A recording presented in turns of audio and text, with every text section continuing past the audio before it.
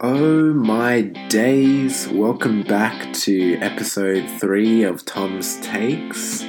Whatever time it is for you, wherever you are right now, thank you for tuning in. I hope you're having a great day. So, we're back, another episode. Been a busy week this week. I've been, doing a lot of teaching and that's been really interesting, especially we're doing lots of electrotherapy and hands-on sort of treatment, like hooking people up to, I don't know if you've seen it, like the electrodes and, doing some therapy with those devices, like where you sort of like create a little tingling, numb feeling on the skin to try and take away people's pain. And I don't know, a bit mixed bag with the evidence out there on it, but so frustrating a little bit that you have to teach it when it's like, we'll look back in 5, 10, 20 years time. I already look back at it, teaching it now going, I wouldn't do this very often clinically, but it's still one of those things you have to teach, similar to the hands-on sort of stuff. I think relying on passive sort of therapies versus encouraging more active things like exercise or other self-management techniques is definitely where I align myself. So I don't know, not the most fun thing to teach, but it is a bit entertaining to see, first year physio kids try to learn this sort of stuff, and not in a bad way, not like laughing at them, but just like anything, when you learn a new skill, it's often difficult and you make mistakes, and yeah, there's a big learning curve with it. So it's great to get hands-on with them and try to teach them the key points, key principles, and see them get slowly better at it. So teaching has been good. Pav, my partner, has started playing outdoor netball, so she just had her first game.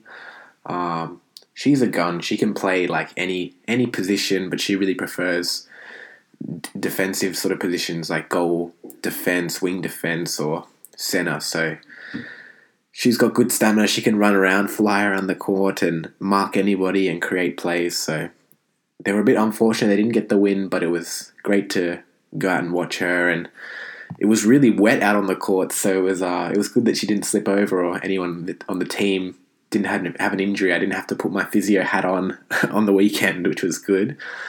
One last thing that's been interesting was that last week Pav and I did a walk for WAJEC. It's a women and girls emergency centre, and the whole group as a whole raised up around $250,000. So they're a group that does lots of support and hands-on groundwork with women and girls going through hard times or in really vulnerable positions and just need a helping hand. So love to support them, and yeah, massive shout out to Pav and Isabella for being part of the team and helping to raise a lot of money.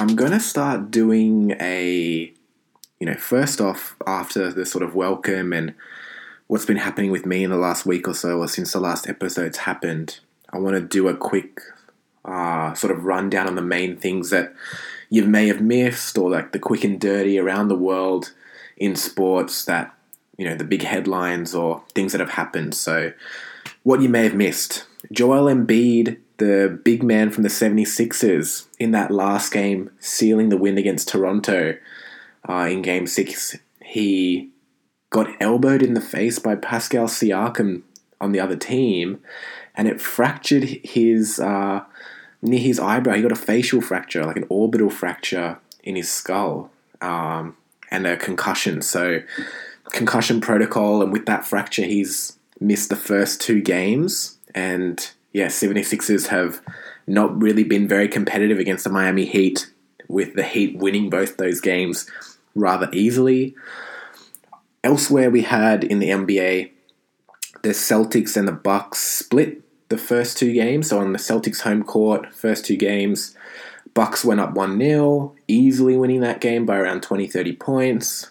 And then Celtics yesterday did the same sort of thing, won game 2 by about 10, 20 points. So interesting to see that one tied up again. Next up, we had the Warriors and Grizzlies, similarly splitting the first two games. So, Grizzlies were the highest seed. Memphis, first two games at their home, at their house. Warriors came in really strong in game one, took the win.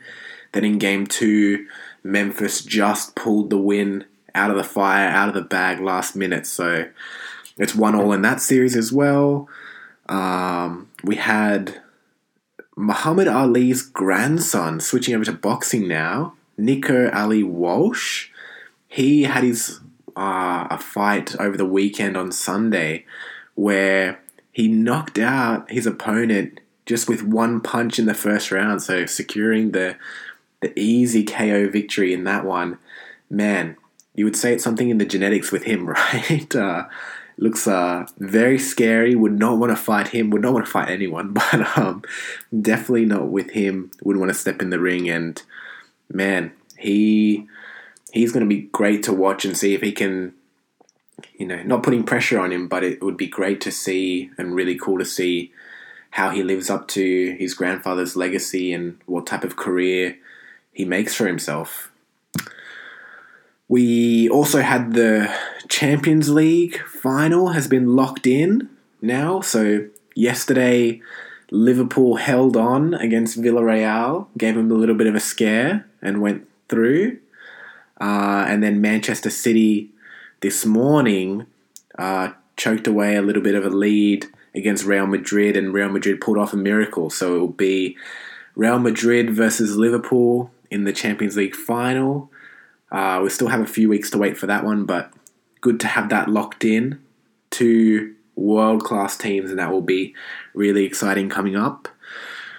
Jumping over to the NFL, we had the first round draft picks, which are covered, but then we had, draft days 2 and 3 where, they go through from rounds 2 to 6. So we had the rest of the college picks and free agents being picked up. So we'll go through a few of the big stories that happened there. Just staying with NFL, last thing with that was surprisingly DeAndre Hopkins, the crazy freak of nature talent from Arizona Cardinals, being hit with the doping suspension. Apparently it came out now, which is surprising, that he tested positive back in November, like mid-season last year. He tested positive for, performance-enhancing drugs, was over the threshold, and is getting a 6-game suspension at the start of this upcoming year. So, man, big loss for Arizona.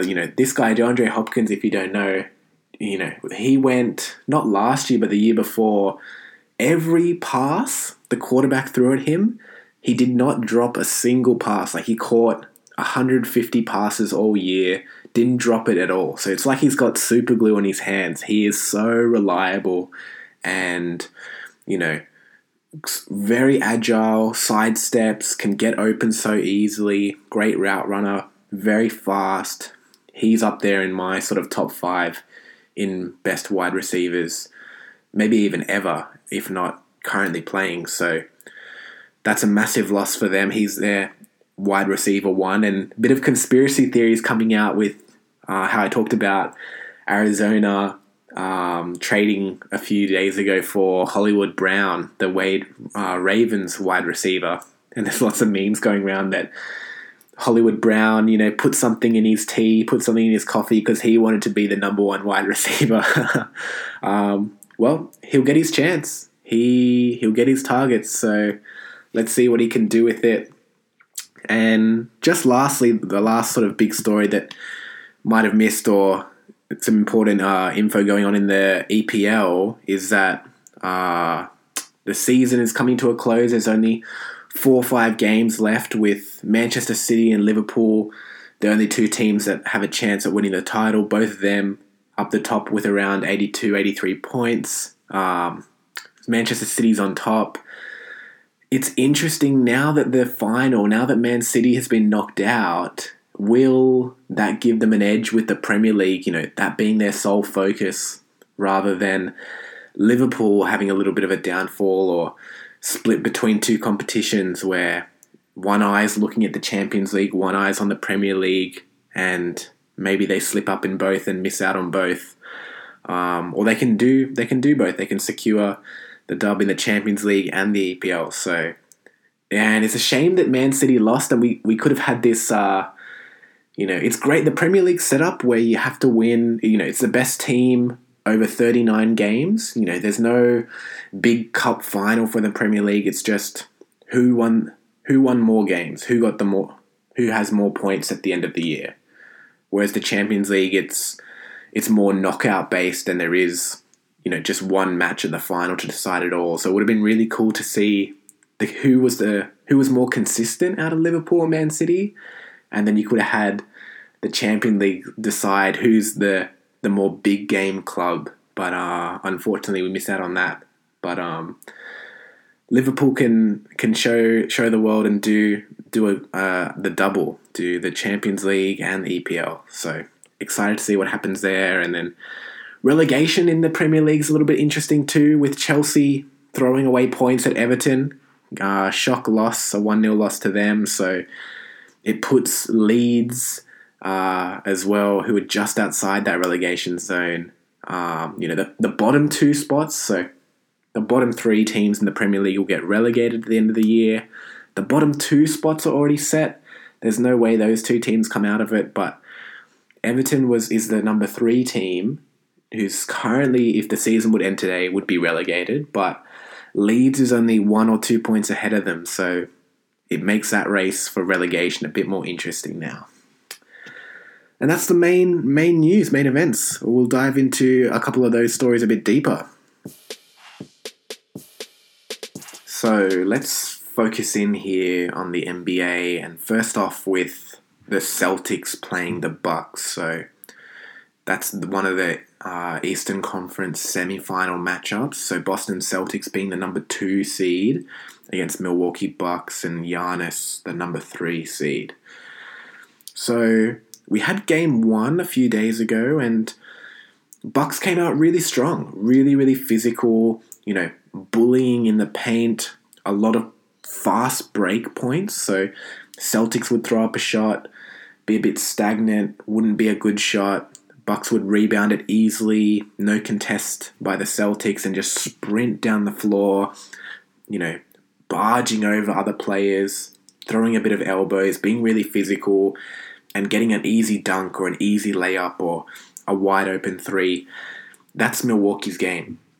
And I think Boston and the Celtics just coming off beating Brooklyn so easily, and Brooklyn being very different in their tactics compared to the Bucks. Like, Brooklyn is a very, razzle-dazzle, hero ball, like lots of tricky dribbling, flashy plays, not super physical, not super, it's a very modern type of basketball game, not physical, not in your face, not trying to score a lot of points with big men. It's lots of 3 points and beat you off the dribble rather than post up, shoulder charge you, put an elbow, that sort of thing. So I think Boston just were really surprised and got, the old-fashioned Mike Tyson got punched in the mouth, wasn't expecting it.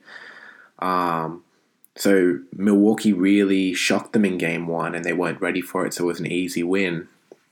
But great to see from Boston, and really, really important. So like I said last couple of times, if you're the highest seed, which is Boston, you get the first 2 games at home. And losing at home is something you don't want to do. Lots of people say in the playoffs, it only really starts, a series doesn't start until the home team loses, because home field is such an advantage and you're expected to win at home. If you're the away team, give it your best shot if you're playing away from home, but no one really expects you to win. You just need to come home and take care of business at your home court. But that's why it's such an advantage if you're the lower ranked team and you can win away from home, because at some point you had to. It's a 7-game series. the higher seed is going to get 4 games at their home, and you're only going to get 3. And you need to win 4 games to win. So that's where it's like, mark off, guarantee your 3 wins at home, but you're going to have to steal a game on the road. So Bucks have already done that in game 1, which is really, really good. They can now go, whatever, we don't need to win at your home anymore. We can just come back to Milwaukee and try to take care of business there, and we move on. So really important in game 2 that Celtics responded and didn't let Milwaukee get greedy and steal 2 games. Like, imagine going down 2 games to nil and then having to go and play 2 games in Milwaukee. And if you don't win either, the series is over. They win 4-0. So great to see the Celtics respond. In that game, they came back more physical and shocked the Bucks and stepped it up another level. I don't think Milwaukee thought the Celtics could. So they really played physical with Giannis and really sort of like understood what Milwaukee's tactics were in game 1 and adjusted. So Milwaukee Bucks have lots of length, have really tall players like Giannis, Brook Lopez, Bobby Portis Jr., and a great defender in Jrue Holiday. And their tactics, their game plan is to sort of build a wall and not stop you from shooting threes. They don't care. They're daring you to do that. You know, where the paint is in that painted square, painted rectangle under the rim, they're sort of putting their 5 guys there and saying, we're not going to let you get anything easy. We're going to stop you from getting easy 2-point layups, or you're not dunking on us. And the Celtics finally understood that. They said, okay, if you're not going to guard us out wide and on the 3, we're going to shoot it. And we believe in ourselves. And in game 2, Celtics put on a clinic. It was a masterclass. Every shot was basically going in. And, you know, people like Jaylen Brown was getting 20, 30 points and hitting all his threes. You know, Grant Williams stepping up and getting a surprising sort of 20, 25 points. So really team effort from Boston, and they hit their shots and not much else to it. It was great that they didn't, you know, let an ego like other teams have in the regular season or with Brooklyn go, well, let's just still, you know, I see what they're trying to do. They're putting all their players in the paint. I still want to try and dunk on their head, or I still want to go for a layup. Like, no, they're doing something. You're a professional basketballer. Like, hit the 3 or hit a long 2. You can do it. It's uncontested. So I'm interested to see if Milwaukee changes up that strategy.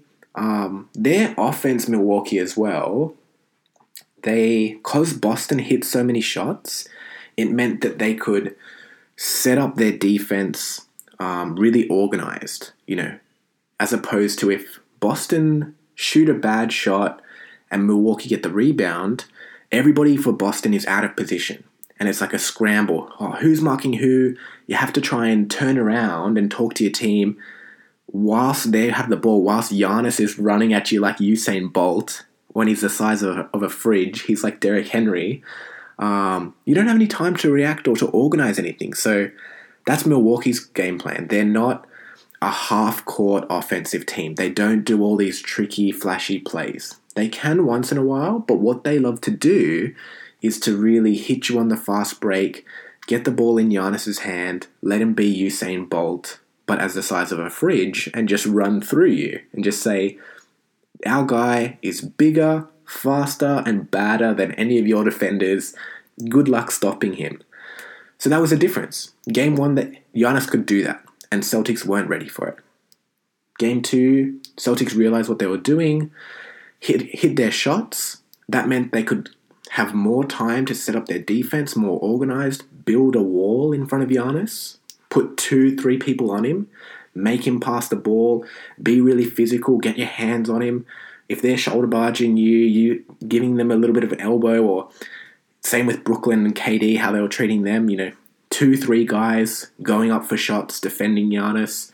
So great adjustment, great tactics. I love to see it, especially by the first year head coach for Boston. I think that this is going to be a really good series, and Now it's Milwaukee's turn to respond and see if they adjust with their tactics to, guard the 3-point line a bit better or not. Boston, who knows if they can shoot like that as well, consistently. You can do it for one game, but that's why Golden State, these Splash Brothers are so famous, because you can't even dare them to do that anymore. They'll just still hit those shots in your face, even if you are defending them. So we'll see if Boston can consistently hit 3-pointers, or we'll see how Milwaukee responds. They're on home court now. They're expected to win. If they can get these next 2 games, they'll be up 3-1. So really keen for this series. This is must-watch TV, and I think this one will go 7 games. Next up, we had Memphis Grizzlies as the highest seed playing Golden State Warriors, the number 3 team. So another 2v3 battle there. First game, it was the major story in that one was Draymond Green's ejection with the flagrant 2 foul at around halftime. And before that, Memphis started the game really well. Golden State fought back, quite even going to halftime. And then there's a foul where Memphis has the ball under the rim. One of their players jumps up to try and dunk the ball. Draymond Green, the Golden State defender, jumps up with him, sort of accidentally puts his fingers like in a claw sort of grip and grips down, like gets his hand stuck in the Memphis player's jersey, and then it looks bad. The referees interpreted it like Draymond Green sort of grabbed at his jersey and swung him to the ground. But it's been really interesting and great to hear from Draymond himself after the game and on his own podcast, and see lots of people talking about it. And yeah, you can really see him talk through that there wasn't really intent to use excessive force or to really do a rough or dangerous play. Like, it was no intent to do anything dirty. But he still got ejected for it in the game, which means, he left the field, went back, had an early shower, and he's their best defensive player. So it was really looking a bit doom and gloom for the Warriors, and how they're going to get any rebounds. He's their best, interior defender under the rim, really good shot blocker and getting steals. It's over now. Like, Golden State are going to lose this game. They responded really well, though. Memphis sort of took a back seat, took their foot off the gas. Golden State came through and won that game, which is huge, as Draymond Green was out for basically half of it.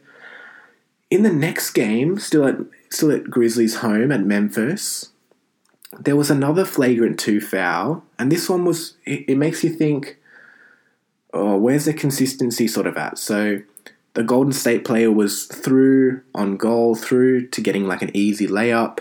And then in the playoffs, there's sort of a saying, don't let any layups happen. Don't let any easy shots happen. I'd rather you foul the player and make them hit 2 free throws than get an easy wide open dunk.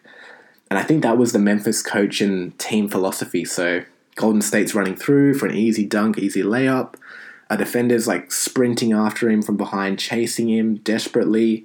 And as the Golden State guy's trying to dunk it, the other Memphis player comes through, whacks him on top of the head, and the Golden State guy doesn't get the ball in, and he's falling sideways, puts his arms out to stop himself, and fractures his elbow, nearly dislocates his elbow, his arm. Really gruesome, horrible injury. Really dirty play, and that's given the same sort of treatment as the Draymond Green foul, which, accidentally got his hand stuck in the jersey, is actually trying to help stop him from falling and hitting the ground, but the Memphis player kind of flops. That's the game 1 flagrant 2 ejection one for Draymond, and it's given the same treatment as this dirty hit over the head causing a broken arm. I don't really get it. They really need to look at that and yeah, either downgrade Draymond's one or upgrade this one further against the Memphis guy who did that. Yeah, it makes you think, where's the consistency? I don't know. Who's refereeing these games? It makes you think about all the conspiracies with betting and what the NBA wants to happen, which team they want to go through. I don't know. I'm glad. You never want someone to get injured, but it's at least it wasn't a big player for Golden State. Gary Payton II has been really helpful in his contributions, but it wasn't a Steph Curry, a Klay Thompson, a Draymond Green, a Jordan Poole. So thank goodness for that. But you really hate to see those sort of tactics, and just shows. I don't like that mindset of, I get it, like in the playoffs you don't want to let up easy buckets and stuff, but player safety, player welfare, like there's a way that you can foul. You can just touch him on the jersey and that's a foul, rather than touching him on the head sort of thing. So, or completely like clotheslining his head, I should say. Yeah. Best wishes to Gary Payton. That injury is going to take probably 4 to 6 weeks, maybe 8 weeks to heal. A broken sort of elbow around there. Probably put him into a cast and that sort of thing. So he won't be back anytime soon, which is a shame. Again, in the second game, Golden State, each sort of team sort of responding with each their sort of runs. This series is dominated with, we know what Golden State is going to do. They're a three-point shooting team that can play good physical defense, but Memphis has the advantage in size, so like rebounding and interior defense.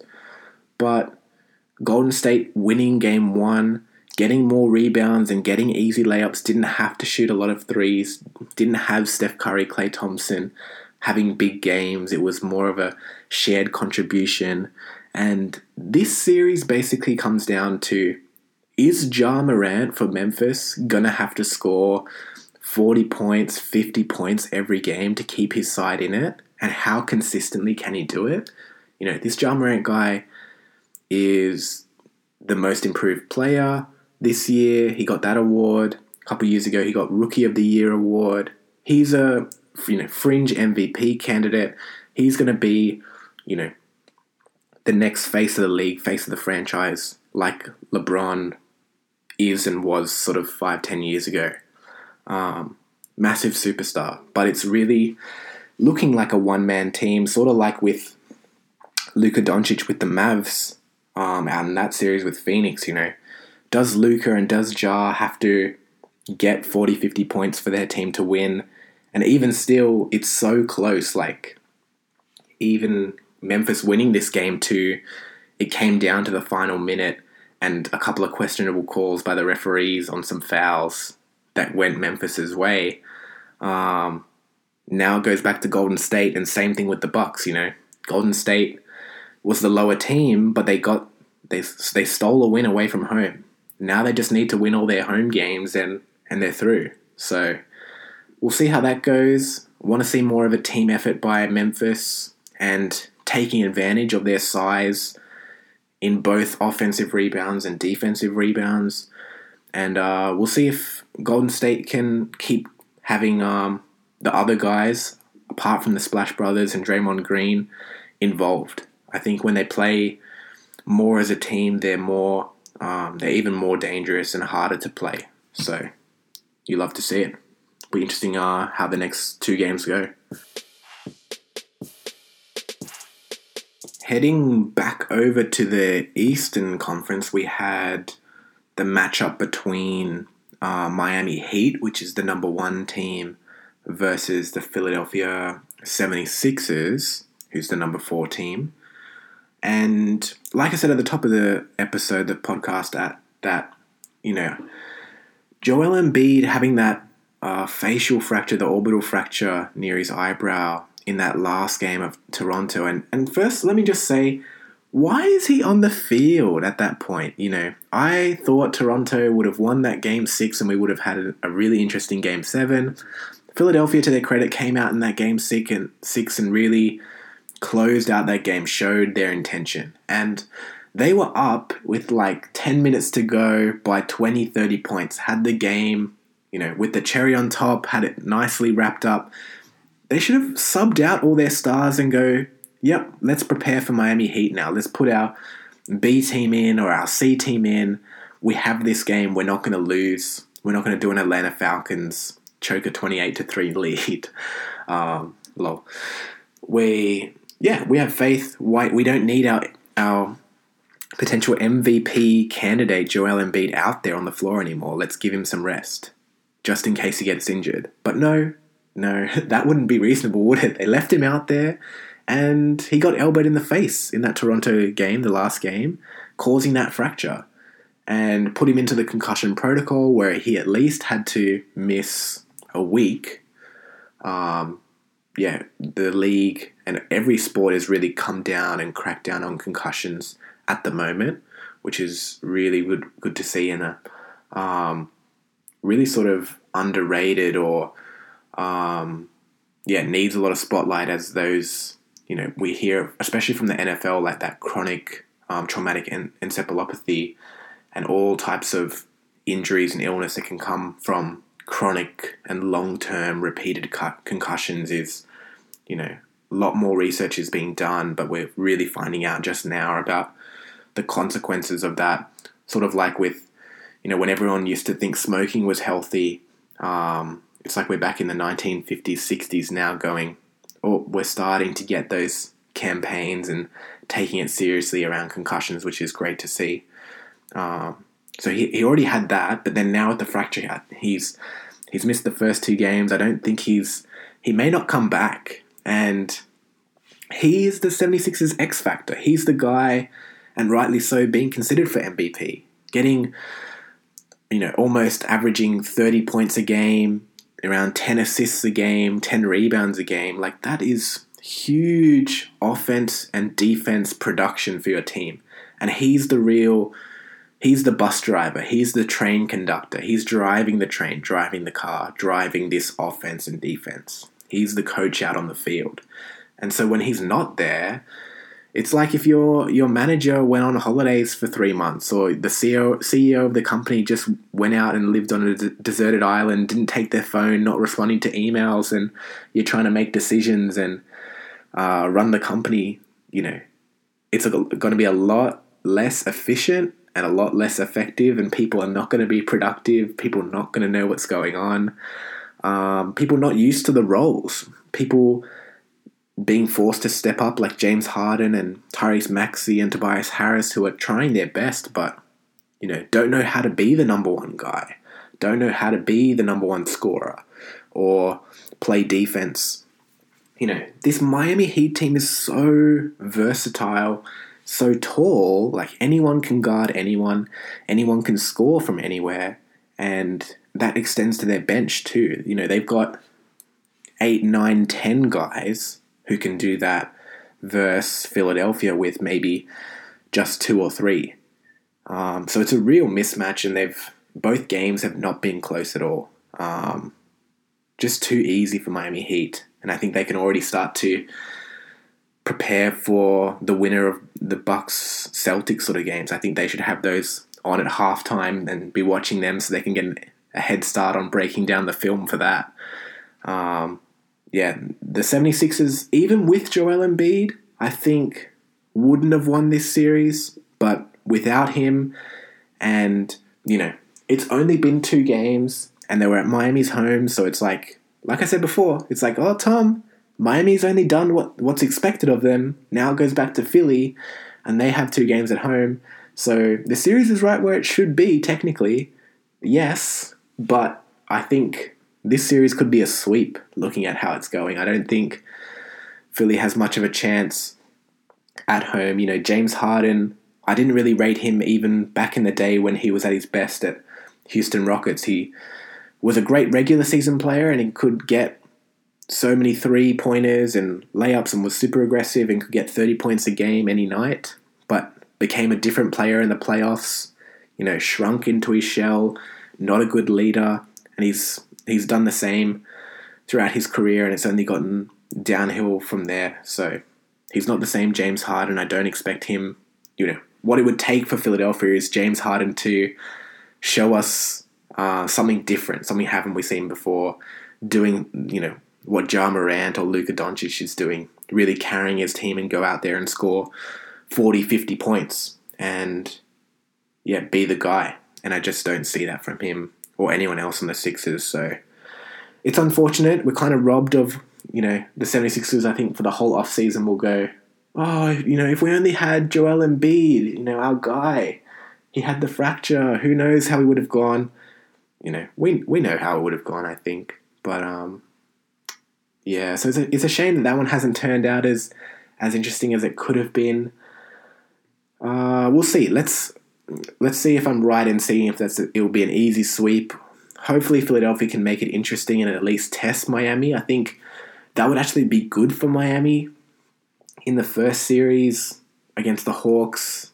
Even the Hawks could win a game. So, I don't know. You really want to...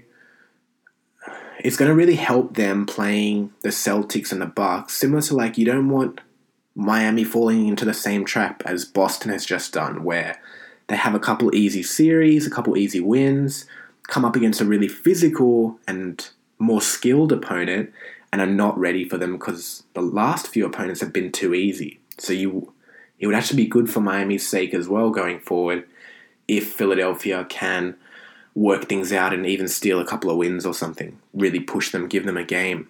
So we'll see. The Phoenix Suns out in the West, the number 1 team, best team in the NBA all year, against the Dallas Mavericks, the number 4 team, with Luka Doncic being back now. So we've only had one game in that series, and that was in Phoenix at their home.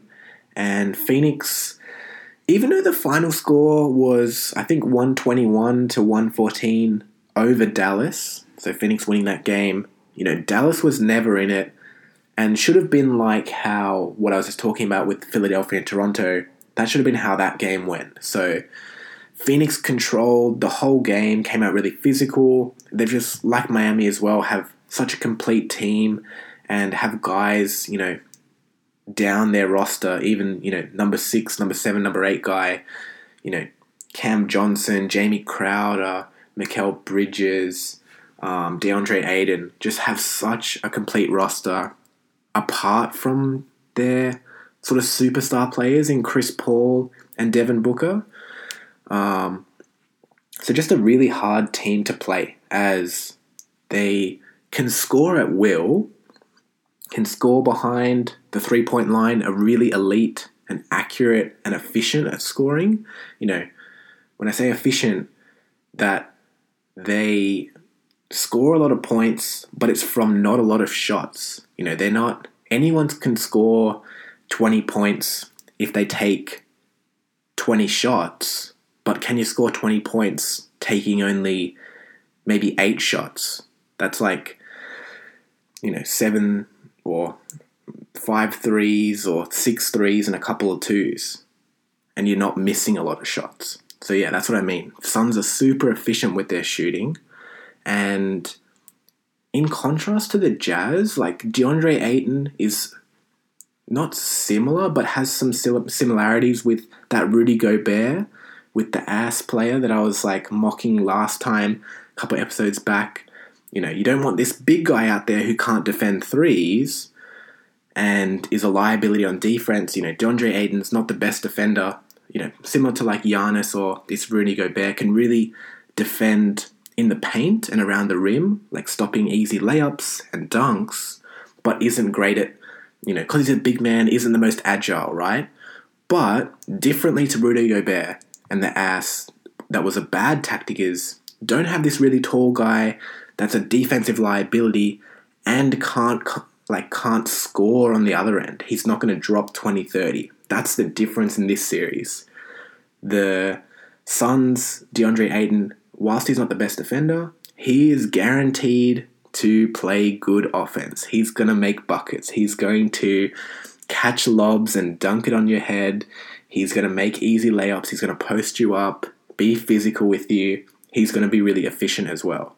So, Yeah, that's tough for the Mavericks. I think they need everybody in the Mavericks to step up and help Luka. And Luka was great in game one. He dropped 44 points, which is monumental. But even still, the Mavs, like I said, they never looked like they were going to win the game. It never looked close. That's where we really need to see the other guys, Jalen Brunson especially, to really work through the dribble penetration and hit some of those mid-range twos. Be more physical, and Dallas can't be like just waiting behind the three-point line and just everyone looking at Luka expecting him to do Luka magic. He can do it, but that's not been enough. And they need more movement, more confusion, make it harder on Phoenix's defense to guard and make them have to think about something else beside Luka. And that's going to get Luka more open and have him get easier shots, and it's going to get other players more open and them easier shots as well. So I want to see a few adjustments from them in the next series, and hopefully they can make that more of a game. I still think the Phoenix Suns will easily get through, probably in 5 games against the Mavs. They just have too many players that can get 20, drop 20 points really efficiently, and then stop the person they're marking, stop their man from getting 20 as well. So if you can go out and get 20 and keep your opponent from getting 20, that's huge. That's like a guaranteed win. And they have that with elite defenders like Mikal Bridges, Jamie Crowder, Devin Booker, who can really frustrate Luka Doncic and try to keep him under 40 points and make someone else beat them. And I just don't think Dallas, like the 76ers, can step up, and they have enough depth in those other guys who can really, make someone else beat them. Shifting gears now to the NFL. Like I said at the start, we had the later rounds, like from rounds 2 to 6, happen over the last couple of days, and now that's concluded, and I want to go through just a couple of bigger stories, a couple of key picks that happened there, and my thoughts about the 2 quarterbacks, Malik Willis and Desmond Ridder, finally getting taken, and then Green Bay in the second round as well, picking a wide receiver, going through that. I won't go through this draft as in detail as the first round draft picks, as it's way more of a lottery, the whole draft process, but really it's the first and second rounders, mainly more so the first rounders who are, nothing's ever guaranteed, but more expected to be NFL professionals and transition to that role. And that's why it's such a cool story every year, and it's so rare, but so cool to see, and it's made such a big deal of, halfway through the season, someone's playing well and they're going, oh, that guy is actually a rookie, and he was, undrafted. He didn't get drafted. He was a free agent, or he was a 6th round pick or a 5th round pick. Those guys have very little expectations put on them because, awesome, that's a dream come true to get drafted or even signed after you missed out on getting drafted, but still the odds are not in your favor from there, and so many people to beat out, and the rest of people have been drafted before you in previous years and made it to the NFL. They're all first round sort of guys, or high round guys, or guys who've become high round picks, or really high end talents and real professionals. So really hard industry to break into, and that's why it's such a big deal for an undrafted player or later round pick to break into the NFL, and why it's highly covered and celebrated afterwards because it's so rare. Anyway, we had Kenny Pickett be the first quarterback in the first round picked, and he went to the Steelers. And then there was a couple other quarterbacks who were sort of heavily focused on before the draft. In particular, a lot of stock on Malik Willis, and Desmond Ridder, the quarterback out of Cincinnati. And they both went into the third round. So Desmond Ridder getting picked by the Atlanta Falcons, and then Malik Willis being picked by the Tennessee Titans. And that was surprising to me. I thought, Kenny Pickett, who was taken in the first round, his comparison was like, oh, he's a poor man's Mac Jones or a poor man's Kirk Cousins. And both of those guys are not very athletic, more so rely on their mechanics, their hip movements, their arm movements to be accurate. They're not Lamar Jackson or Kyler Murray. They're not running around and doing spin moves, doing crazy jukes. They're not like a video game player. They're not he's not Patrick Mahomes who's making these crazy throws, or Josh Allen, that sort of thing. Malik Willis, that was his sort of comparison, like Josh Allen, but yeah, much more sort of bootleg and needs a lot of work and can't really perform within the pocket. He needs to run around and be in space, but he's really big, tall, muscular, and can make some plays with his feet. So it was interesting to see him fall a little bit. Probably the right spot he went in the third round, like probably an appropriate evaluation. I was nervous as there was just so much hype and it's bad quarterback draft. I thought that some teams would be a bit more desperate and they'd take him higher up, but good to see that they bought the $500 house, $500,000 house for $450,000 or $400,000. So we'll see. Doesn't mean that these guys are gonna be a star. And Desmond Ridder as well, his comparison was to a bit of like a poor man's Marcus Mariota. And even though Marcus Mariota went number 2 overall 5-6 years ago out of Oregon to Tennessee Titans, and we know how that went. The more he started, the worse his career became, and now he's on. He was the backup for the Raiders for a little bit last year, and now he's the starting quarterback for Atlanta. So who knows? Maybe those two will battle it out in training camp, Desmond Ridder and Marcus Mariota, and we'll see how that goes. I don't know. I like Marcus Mariota getting another shot to be the starting quarterback. I wasn't saying Oakland, but in Las Vegas with the Raiders, when he did come on and play sometimes for Derek Carr, he had a positive effect and made some plays. So I'd love to see him resurrect his career a little bit. But I know you love to see the young guy and the new talent get his opportunity as well and see how that goes. One interesting thought I saw was that after Tennessee Titans picked Malik Willis, who was the quarterback in this draft, as their pick in the third round, the starting quarterback Ryan Tannehill, the current one for the Titans, came out and was asked by the media in a press conference, what do you think of that pick? Like, yeah, what are your thoughts? Do you like it? And are you excited to have him? Like, you're going to show him the ropes, that sort of stuff. And he was really defensive and was like, oh, it's not my job to mentor him. We'll see how it goes. But, it's going to be a competition. And, yeah, I'm not going to show him anything. Very, sort of defensive about it. And I thought that was really interesting. Obviously, when a team drafts or, buys another player and it's in your position, it's a bit of a threat. And it's like, oh, my job's on the line. I'm a bit nervous. But I don't know. How would you...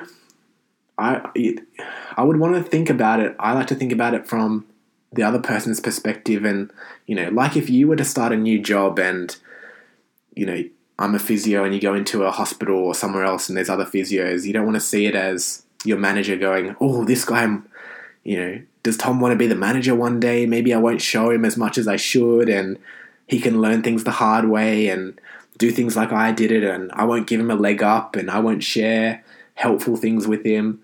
Or, your boss on the first day, when you ask a question, they're like, no, I don't want to answer that. You can figure it out yourself, or no one told me that, or yeah, I don't want to help you just in case you end up taking my job. I don't like that mentality, and I don't think it's helpful for the team. I think it creates division. And, this guy isn't ready to start anyway. Malik Willis, like I said before, really big, tall, muscular dude, but has really horrible mechanics, like his hips and his shoulders. When you throw the ball, you want them to be synced up and like really rotate and swivel back and forth. So you're creating a lot of momentum through your hips and legs to actually throw the ball. Whereas he seems to rely heavily on just like a whip and cracking a whip, sort of whipping his shoulder through. So he's got some interesting mechanics to work on. He's not really a traditional sort of quarterback in that where the ball is snapped, he doesn't play within the pocket very well. Like he has to run around and make plays from outside the pocket, which is very untraditional and tricky to do in the NFL, and you don't want to do that every play. So it's a weird mindset from Ryan Tannehill. So I'm saying that this Malik guy has a lot to work on, and I don't know. I think with everything I like to think of, this Ryan Tannehill could have stuff to learn from this Malik Willis dude, right? Colleges are getting even better nowadays, and I would have the mindset, I'm happy to help you develop. Just know that we're in competition. So like, I'm not going to go easy. I'm not going to just hand over my job, but, any questions you ask, like I'm happy to help. And I really want to learn things from you, and I'm happy for you to show me things. And, I'll have questions for you. So I can give it just as good as I can take it or dish it out. So, yeah, I would love to see that sort of mindset. And we've seen that sort of mindset in the past with quarterbacks in the draft where the starting quarterback has been a bit angry and a bit upset that another quarterback, a younger guy, has been drafted and really defensive, and it hasn't gone well in the past. It just creates division, creates tension in the locker room, and it brings everyone down. You don't want coaches, as a quarterback or each position, they get trained together with their position coach. So how is that going to work? You're going to have to Ryan Tannehill, exclude this guy from practice and that sort of stuff. I don't know. It just, it doesn't sit well with me. I don't like the mindset. So we'll see. We'll see how Malik Willis sort of responds to that. We'll see how that develops over the off season, and interesting, tense times for the Titans. Last thing with the NFL draft that happened with the last couple of days of it outside of the first round was Green Bay Packers decided to draft a wide receiver finally for their guy Aaron Rodgers in the second round. Christian Watson from North Dakota State University. So yeah, they used their second round pick on him, and it just sort of it puzzled me a little bit. I was a bit confused because you trade away and you had the best wide receiver in the league, Davante Adams. More than 1,000 yards, catching 100 touchdowns, unguardable. Could run any route he wants against any coverage. Had such good chemistry with Aaron Rodgers, who's the starting quarterback of Green Bay. Very sort of moody, intellectual sort of guy. Not the type of guy that strikes you as can develop chemistry with just anybody. Tough to work with, puts you under pressure. Not the easiest to build rapport with, it seems like from the outside. So, Green Bay trading away Davante Adams to the Raiders and getting their first round pick which was in the 20s. And then in the first round, they opted not to use it on a wide receiver and picking defensive players. And that sort of puzzled me again. What's up with that? Any team, it wasn't, the best wide receivers were already taken at that point. Chris Olave, Jameson Wilson, Jameson Williams, and Garrett Wilson were already taken by that point by Detroit, the Saints and the Jets, in the 10s. But I don't understand. Aaron Rodgers came out and he didn't seem too angry or fussed with them taking a wide receiver in the second round. Seemed pretty happy with it, and his quote was, we've made it work with wide receivers or skilled positions, tight ends in the second round, third round, fourth round before, so we'll do it again. But I don't know. It's not a strategy I would like to rely on. On paper, they have the worst attacking threats at wide receiver compared to any team. And why wouldn't you trade up? Why wouldn't you leverage a few picks to go and get one of these more surefire and more productive wide receivers from a bigger college like Ohio State with Chris Olave, Jameson Williams, or Garrett Wilson trading up earlier, even Drake London, rather than a more sort of bootleg, poor man's wide receiver talent. This guy out of the small school, North Dakota State University, Christian Watkins. So a lot of pressure on him to step up and develop a lot of rapport with Aaron Rodgers early, and to fill the massive hole left by Davante Adams from leaving. But that's why you pay Aaron Rodgers $50 million a year. Big money, very selfish, taking all the money. And I know I can say that, I know it's easy for me to say that because I'm not in that position, and give me $50 million and see what I choose. But I'm of the mindset, I'd rather take... Why wouldn't you just take $20 million a year or 25, 30 and say, don't worry about me, spend this other $20 million building the team and making sure we can re-sign our guys, my favorite guys, and we have enough talent, we have enough weapons. So, he's made like $250 million over that in his career, not even including sponsorships. So even more money. What's another like 20, 30 million to you? Why wouldn't your focus be winning? You've only won one Super Bowl. Go out and win more. And how do you do that? By building a team around you so that you don't have to be the only player. So many similarities in all these sports, right? Like I was talking about with Luka Doncic and Ja Morant. You don't want these one-man teams. You want 4 or 5 big-name dudes that can all work together and have the same mindset and a similar sort of monetary value, that it can be a proper team. So it's a bold strategy, leaving the wide receiver to the second round and trading away Davante Adams. I don't think it's going to be successful. I would be really excited in that same division if I was a Vikings fan, because Green Bay has taken a big step back. So the door's open for them. We'll see. We'll see how it goes. Who knows? I'd love to be proven wrong by this Christian Watkins guy from North Dakota State. We'll see how it goes. I don't know. I think that when we look back at the end of the year, I think the other wide receivers, Chris Olave, Garrett Wilson, Jameson Williams, man, it's like a tongue twister, will be more productive and will have better years than this Christian Watson guy. Sweet. I'm going to leave it to next week, but I want to do a sort of recapping the NFL offseason to what like the biggest moves were, probably like the 10 biggest transfers or coaching changes that happened. So look out for that next episode. And yeah, we'll move on to the Champions League now. So like I just said, let's move on to the Champions League semi-finals and final now. So we just had the second legs finish for the Champions League competition, where we had Liverpool versus Villarreal, and in the first game, Liverpool won 2-0 at Anfield, at Liverpool's home.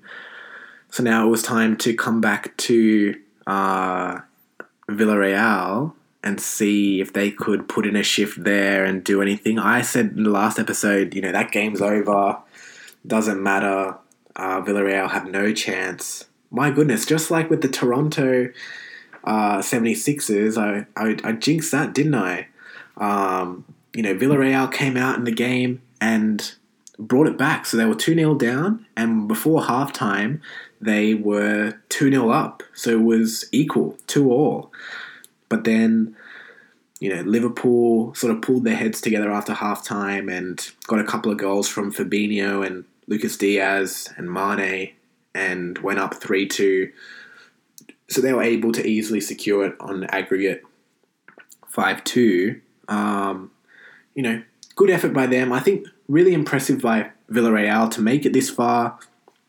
No one would have expected that. I saw a great sort of picture or stat on Instagram showing that, Villarreal's population, like town capacity, is like 50,000 people.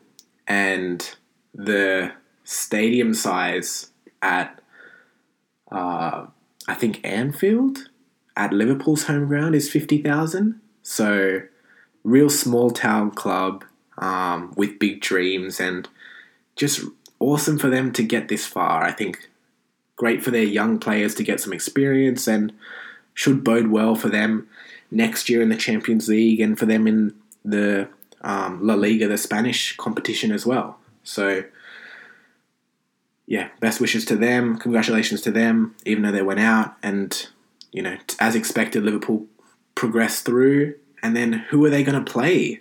It was between Man City and Real Madrid.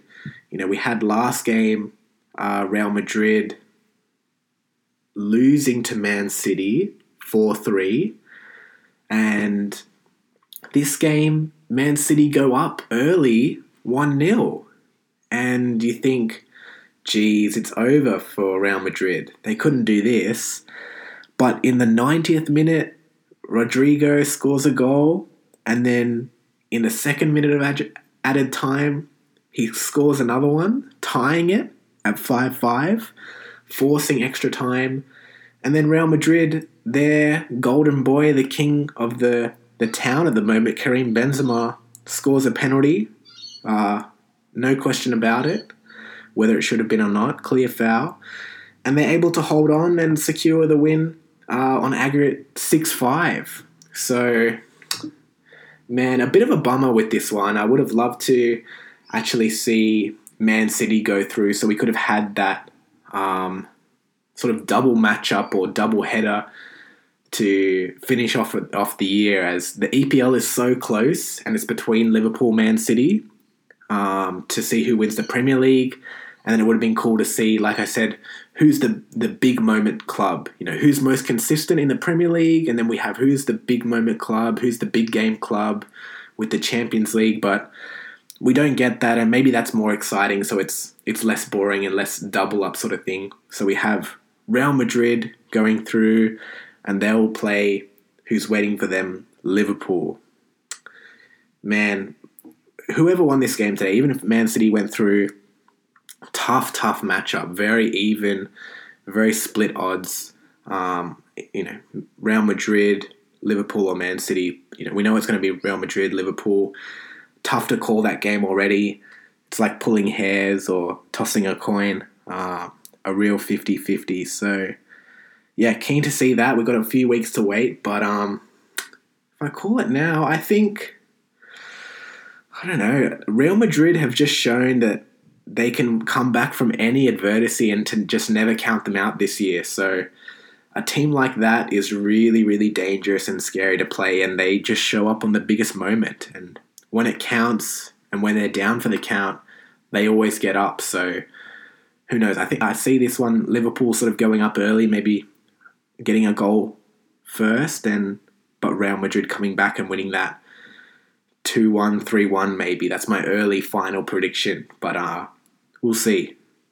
Hopefully everyone is fit to play. You want to see everybody fit and healthy for these type of games, and so there's no excuses that Liverpool or Real Madrid can't say, we didn't have Benzema, or we didn't have our goalkeeper, or they're our best player and they were out and we would have won if that happened. No one likes to play those sort of games. Yeah, What will be interesting to see, though, now that Man City's out, is if they are able to really run away with these last few games of the Premier League, and if Liverpool, still being in for the final, sort of shift their focus or have a bit of, complacency or forgetfulness about, we need to rest our players for the Champions League, or we're more focused on the bigger game, or how do they manage focusing on two big sort of final stretches or big games coming up? And does that affect them? How do they play their squad? Do they have to rest players in the Premier League so they're focusing on the final? Does that give Man City an extra advantage? I think it does. So I think you should put your bets on Man City with their sole focus to win the Premier League now. But let's see if Liverpool can do a tough double this year. I think Man City will push them right to the end. Just finishing off today with our last segment being the Q&A segment, and thank you so much to everyone that's written in so far. Just reminding you guys, write in or follow me on Instagram, Tom Patterson97, Tom Patterson97, to send me your questions or your suggestions or your thoughts, and make it onto this segment. I'll answer your question. So just like David's done, he's asked me, which rookie Q quarterback do you like most coming out this year, and where would they best fit? Which team would be the best fit for them? Good question there, David. Which rookie quarterback? I think it's tough. It's sort of take your pick and what sort of style you like.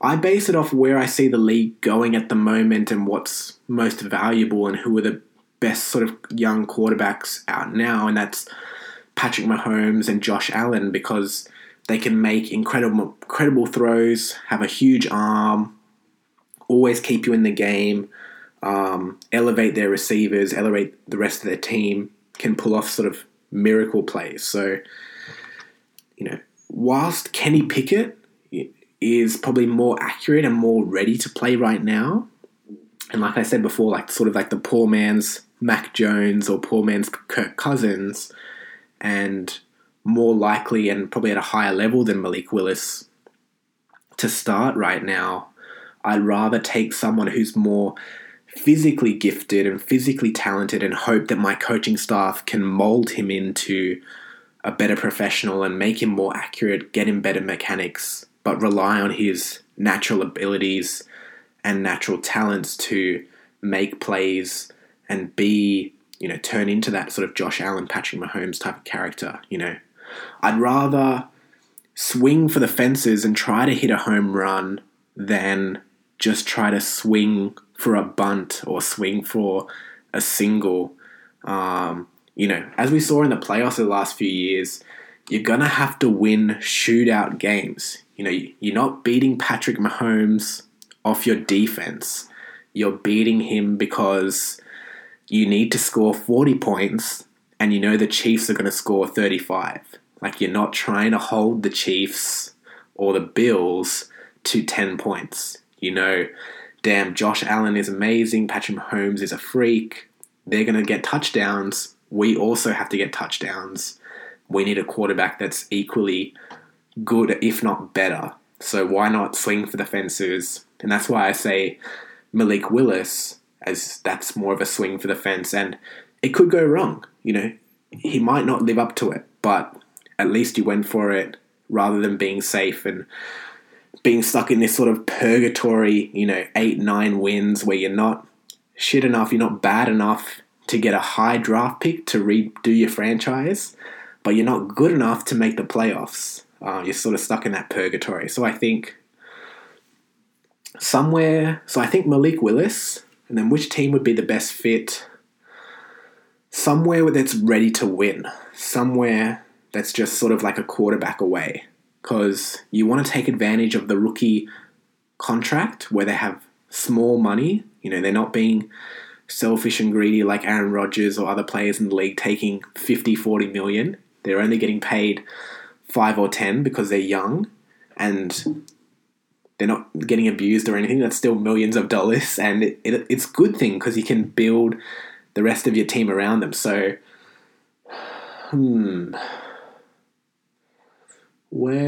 Who's a quarterback away? Somewhere like maybe the Colts, where Matt Ryan's getting old and, he sits behind him for a year and then is ready to take the reins. Somewhere like maybe LA sits behind Matt Stafford for a couple of years and then is able to take over there. Yeah, whichever team. It's hard because they already have some good quarterbacks. Like I was thinking Russell Wilson with Denver Broncos.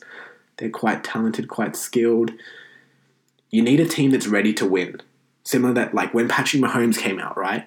They had Alex Smith, already very good, competent quarterback. Already had like Tyreek Hill, Travis Kelce, really strong running game, defense, attacking weapons. Patrick Mahomes sits for a year, then takes the starting role, and boom, he's won a Super Bowl and been back a couple of times, making lots of playoffs, been an absolute like sensation ever since. So somewhere that's ready to win. And last question here from Irvin saying, which team had the best first round draft pick? I'd have to say that I'm really impressed by the Lions. I know that's shocking team, shocking record. Loser franchise, but they had the number 2 pick, and they picked Aiden Hutchinson, the guy who's played in Detroit, Michigan all his life, and he's a really, really good edge pass rusher. Can sack the quarterback, really explosive, powerful, strong. I see him doing really well. And then they had the 32nd pick, so they had the last pick in the first round, but they traded it with the Vikings to go up to pick 12 and, get another attacking weapon. This is what I wanted Green Bay to do, but the Lions did it instead. They went up and got the Alabama wide receiver, Jameson Williams, really speedy, great route runner, has great hands, can beat people all over the field. So I love that. I love you attacking both sides of the field and bolstering both sides of the field, really improving your defense and being able to get more stops, and then giving your quarterback Jared Goff a chance and building around him. So I love those 2 picks. Alrighty, we're going to leave it there for today's episode. Thank you for listening. We've talked about a lot of NBA playoffs, the NFL draft, some transfers there, and the Champions League as well. Stay tuned for next episode where we're going to go through some more NFL playoffs as they happen through each series and the biggest moves, my takes on the biggest moves this offseason in the NFL, and start looking into the Stanley Cup playoffs. The hockey in America and Canada is coming to the playoffs now, and so I'm excited to learn a bit more about that and to pick a team and to follow that a little bit more and break down those sort of matchups as they happen. So yeah, thank you for listening. I appreciate you. Have a good rest of your day. Bye.